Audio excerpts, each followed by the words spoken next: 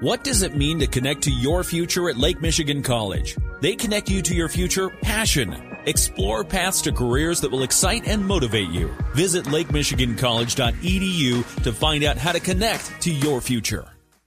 The NHL's Winter Classic was held in 2014 at Michigan Stadium in Ann Arbor. The week leading up to that, there was an outdoor rink set up at Comerica Park for a series of college games, an alumni game, and a Grand Rapids Griffins game, which I attended. Before the game started, I bought a bottle of water to have during the game. By the third period, it was a solid block of ice. Now that was for a hockey game.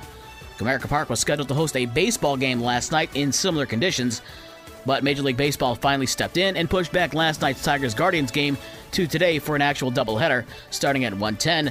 The pregame show for today's games are at 12:45 on News Talk Sports 94.9 WSJM. That same weather system bringing the cold to Detroit and Southwest Michigan also put Chicago in the deep freeze. It also postponed the White Sox series opener against the Philadelphia Phillies.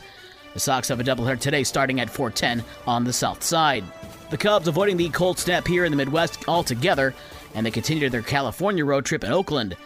A whole 4,714 fans packed the Oakland Coliseum, and Patrick Wisdom continued his dominance at the plate with 2 more home runs. Wisdom drove in 4 runs as the Cubs beat Oakland 10-1. Ian Happ had 3 RBIs, and Cody Bellinger had a career-high 5 hits in the win. The Cubs face the A's again tonight at 9:40. Monday was like Christmas morning to hockey fans. The start of the Stanley Cup Playoffs. 4 Game 1s yesterday, and 4 more Game 1s tonight. Last night, Carolina opened the quest for Lord Stanley's Cup with a 2-1 win over the Islanders. Boston beat the Florida Panthers 3-1. In the Western Conference, Minnesota beat Dallas 3-2 in double overtime, and the LA Kings rallied for a 4-3 overtime win over Edmonton. Coming up tonight, it's New Jersey taking on the New York Rangers at 7. Tampa Bay is at Toronto at 7:30.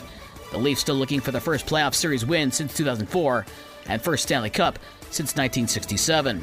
Winnipeg is at Vegas at 9:30, and Seattle makes their playoff debut at Colorado tonight at 10 o'clock. In the NBA playoffs, Philadelphia beat Brooklyn 96-84. The Sixers take a 2-0 lead in that series, and Sacramento beat Golden State 114-106. The Kings take a 2-0 series lead.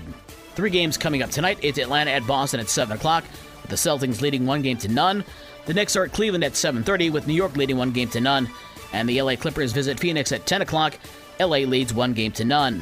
And as expected, that weather system that postponed the Tigers and White Sox games also played havoc on the high school sports schedule from yesterday, but a shout out to the 10 girls soccer teams that actually braved the elements and played yesterday.